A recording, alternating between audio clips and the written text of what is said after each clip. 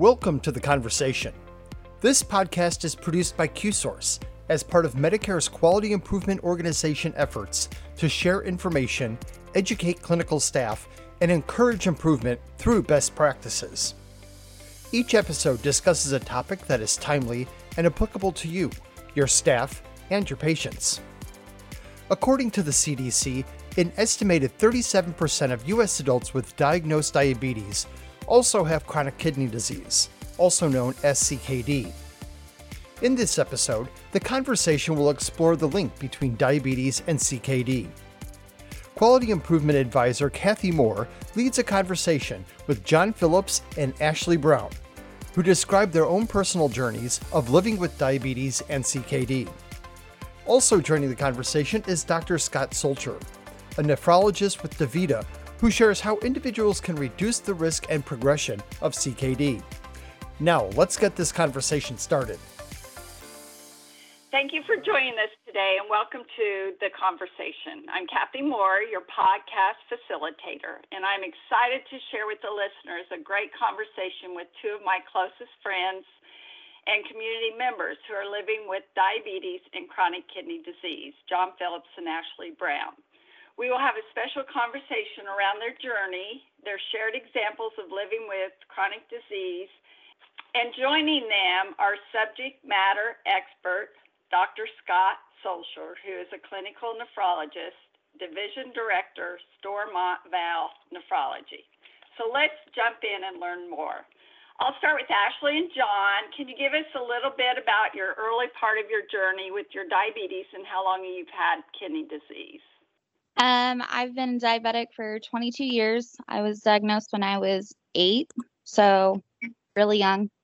I'm now 30 years old. It's affected me in a lot of ways with my diabetes. I am now on dialysis with my kidneys. They're only functioning at 12%, which isn't great. But with me being on dialysis, I'm able to start looking at a transplant. So our end goal is hopefully a transplant and pancreas transplant. So that's All right. The light at the end of the tunnel. That's right. That's right. How about you, John? Well, I've been diabetic for 23 years now. Found out when I was 20. I started dialysis in 2012. Just recently got a kidney transplant last year. So been through it, done it, know what to go through, know what the end result is, and hopefully I can help out. I think one of the things that we're interested in is how you found out that you had kidney disease and were you referred to a specialist at that time. I think that's one of the things that in what we're looking at for chronic disease self-management is, what do we know, what did we know, and could we have delayed the progression of our kidney disease? I'm from Terre Haute, which is a small community, and oftentimes the doctors here overlook a lot of things. And so when I was pregnant and had my son up at Methodist up in Indianapolis, a larger medical facility, a lot more resources, they were able to do a lot more extensive research and figure out what was going on as to why I was having so many complications after delivering my son. And that's when they found out my kidneys were failing. And in my case, it was just kind of a fluke thing because I had a cyst on my leg that I went to go have taken care of in the emergency room on my way before I went to work so I could walk. And on doing so, they took a culture of it, and they came back and said I had end-stage renal disease and my kidneys were only functioning at 1%. So typically that's not how people find out. Exactly. Oftentimes, yeah, right. Oftentimes what happens is that a patient gets a call from their primary care doctor's nurse. They say, hey, you got to go see the kidney doctor. You get an appointment that's 2 or 3 months out. In the meantime, they scour the web continuously, learning about dialysis when most people only have a mild decline in their kidney function. And so they're anxious for 2 or 3 months awaiting their appointment with the nephrologist who, hopefully tells them that their disease is much more mild, certainly than both of your cases have been. It really is interesting that you weren't told ahead of time, so there wasn't any way that you guys could have prolonged going into renal failure, or if you didn't know what was going on. When they told me I had end-stage renal disease, I didn't know what it was. You know, I was like, what medicine do I need to take? I got to be at work in 2 hours. Right. Right. Instead of going to work, I went to ICU. That's right. And Ashlea's mother is a registered nurse, so I'm sure she has a little bit different view on when you were told that your kidneys were failing. I didn't know what to expect because having diabetes since I was 8, I've always had people tell me, oh, you got to do this, you know, you could lose your legs, you got to do this, you could go blind. But nobody ever told me about, you know, my kidneys or my organs, you know. So I wasn't educated, and my teenage years, I was rebellious with my diabetes, and I didn't take care of myself, and I neglected my health, and now I'm paying the consequence for it, you know. So education, I think, is a long way to go with it too. Oh, absolutely. So, Dr. Solcher, as a nephrologist, what are the first things to tell people that have diabetes, what they should be looking for? Yeah, so I think one of the things that's really important for a lot of people is to just know your numbers. Now, obviously, for people that kind of crash in, that's not an opportunity ahead of time. But if you know anymore, you can look your labs up on the portal. Everybody has to have a portal to look at your labs. And I like it when people know what those labs are and what they look like. You know, the creatinine is that blood test we typically use to measure kidney function. There's a calculation called the estimated glomerular filtration rate, the EGFR, that people see on their portals too. And those are the 2 labs to focus the most on. And when you see changes in those, you would be able to ask your primary care doctor or whomever, what does that mean for me? How much difference is that? Is that important or not important? And so those people that are on top of their numbers oftentimes are, you know, there's questions that they'll be able to ask their doctors that hopefully then in turn result in therapies that would delay the progression of kidney disease. And what kind of, you know, both Ashlea and John, what kind of impact has this had on your everyday activities, your relationships, friends, family? On mine, I would say just being on dialysis, one, you have to change so much out of your life. You got to have certain times that you can do things. You don't have the energy that you used to have that want to do them because you're worn down. But, you know, like going on vacation, you know, you want to go out of town, go for a vacation or something, you got to stop. You got to transfer to a different clinic, get everything where you can go there and have your treatments. It takes a lot out of it. For me, it's the physical aspect. I'm tired all the time, exhausted, and I'm not even doing anything.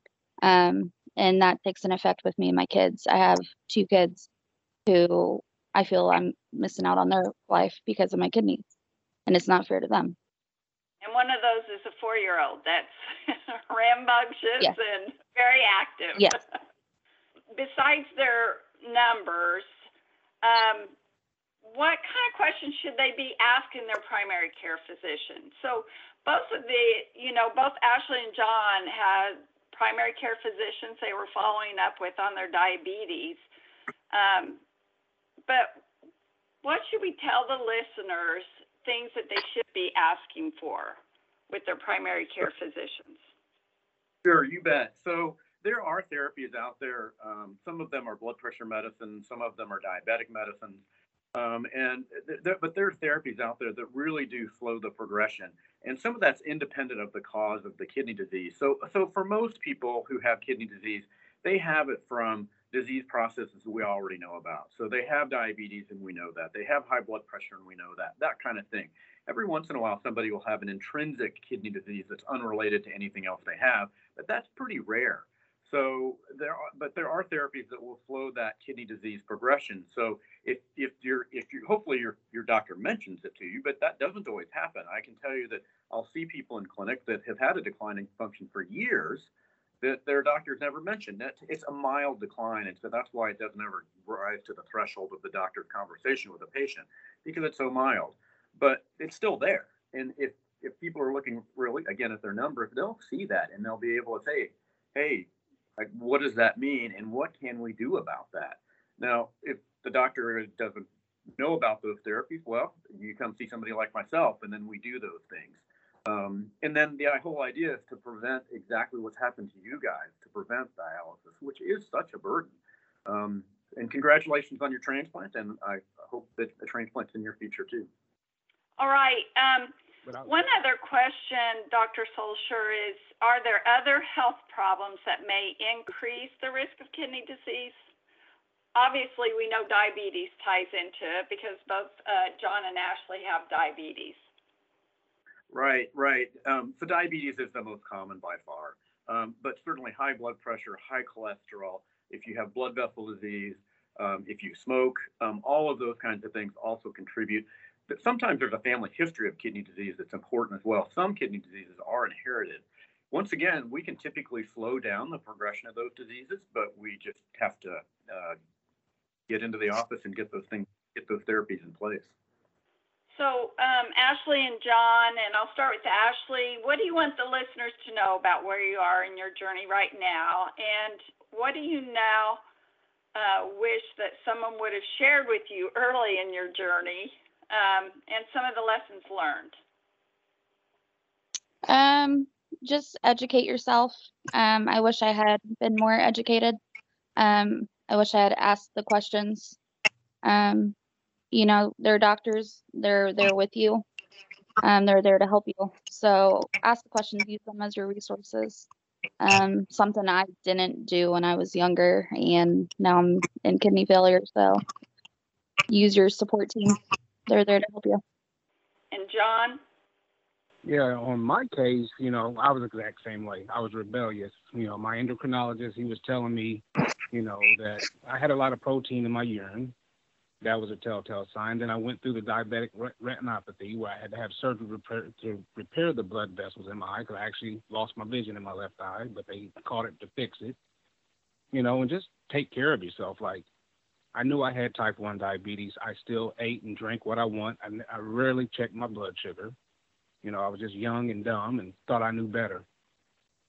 But, after being on dialysis for nearly 10 years, going through that, then having other issues from dialysis and different issues, I got four stents placed in my heart because of it and all that. And, just listen, learn your numbers, educate yourself.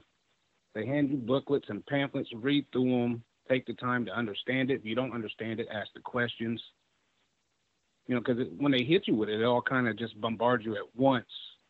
And you just nod in your head. You don't want to ask questions. Ask the questions.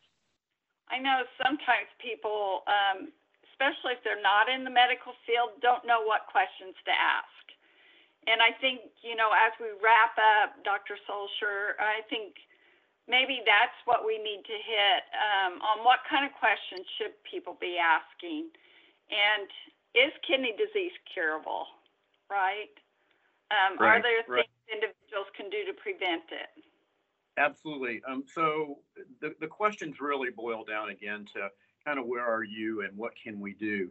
And it's not, I don't think, ever a patient's responsibility to know what to do, right? That's why you go see the doctor. They're supposed to help you figure that out. So, and one of the problems is that people oftentimes don't really feel all that poorly with kidney disease. And you can have mild kidney disease and not feel anything for a long time. So again, it comes back to knowing that you've had a change in your labs. That's how it's always diagnosed. It's diagnosed in labs first. So if you know your numbers, like I have said, then you'll see that there's a change. And if your doctor doesn't mention it, then you'll be able to say, hey, what about that? And, as far as preventing it, it does have a lot to do with just maintaining your health overall.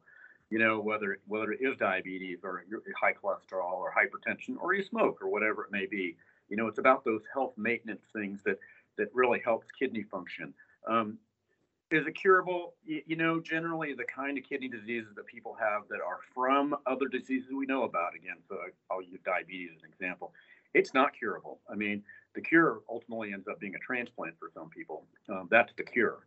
But as far as reversing the process inside the kidneys, generally you can't do that when it's from diseases we already know about. Once again, there's some other diseases like lupus and things like that yeah, we can cure those, but that's not the typical patient with kidney disease.